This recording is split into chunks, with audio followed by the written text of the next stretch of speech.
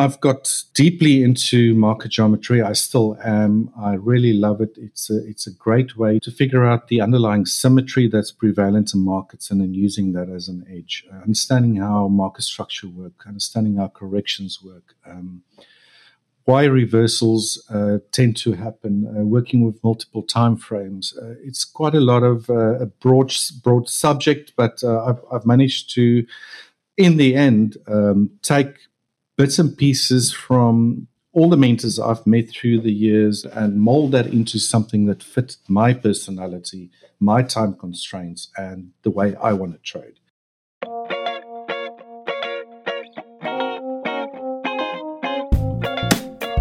Hello and welcome to A Trader's Life with me, Nicholas Penrake. What you just heard was a snippet from episode 3 when I was talking with professional trader Richard Krugel. Richard is based in South Africa and is an expert in chart geometry and currency options.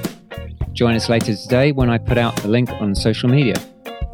If by some chance you missed the full episode today, you can find A Trader's Life on a whole bunch of directories such as iTunes, Spotify and Stitcher, and at the website atraderslife.buzzsprout.com.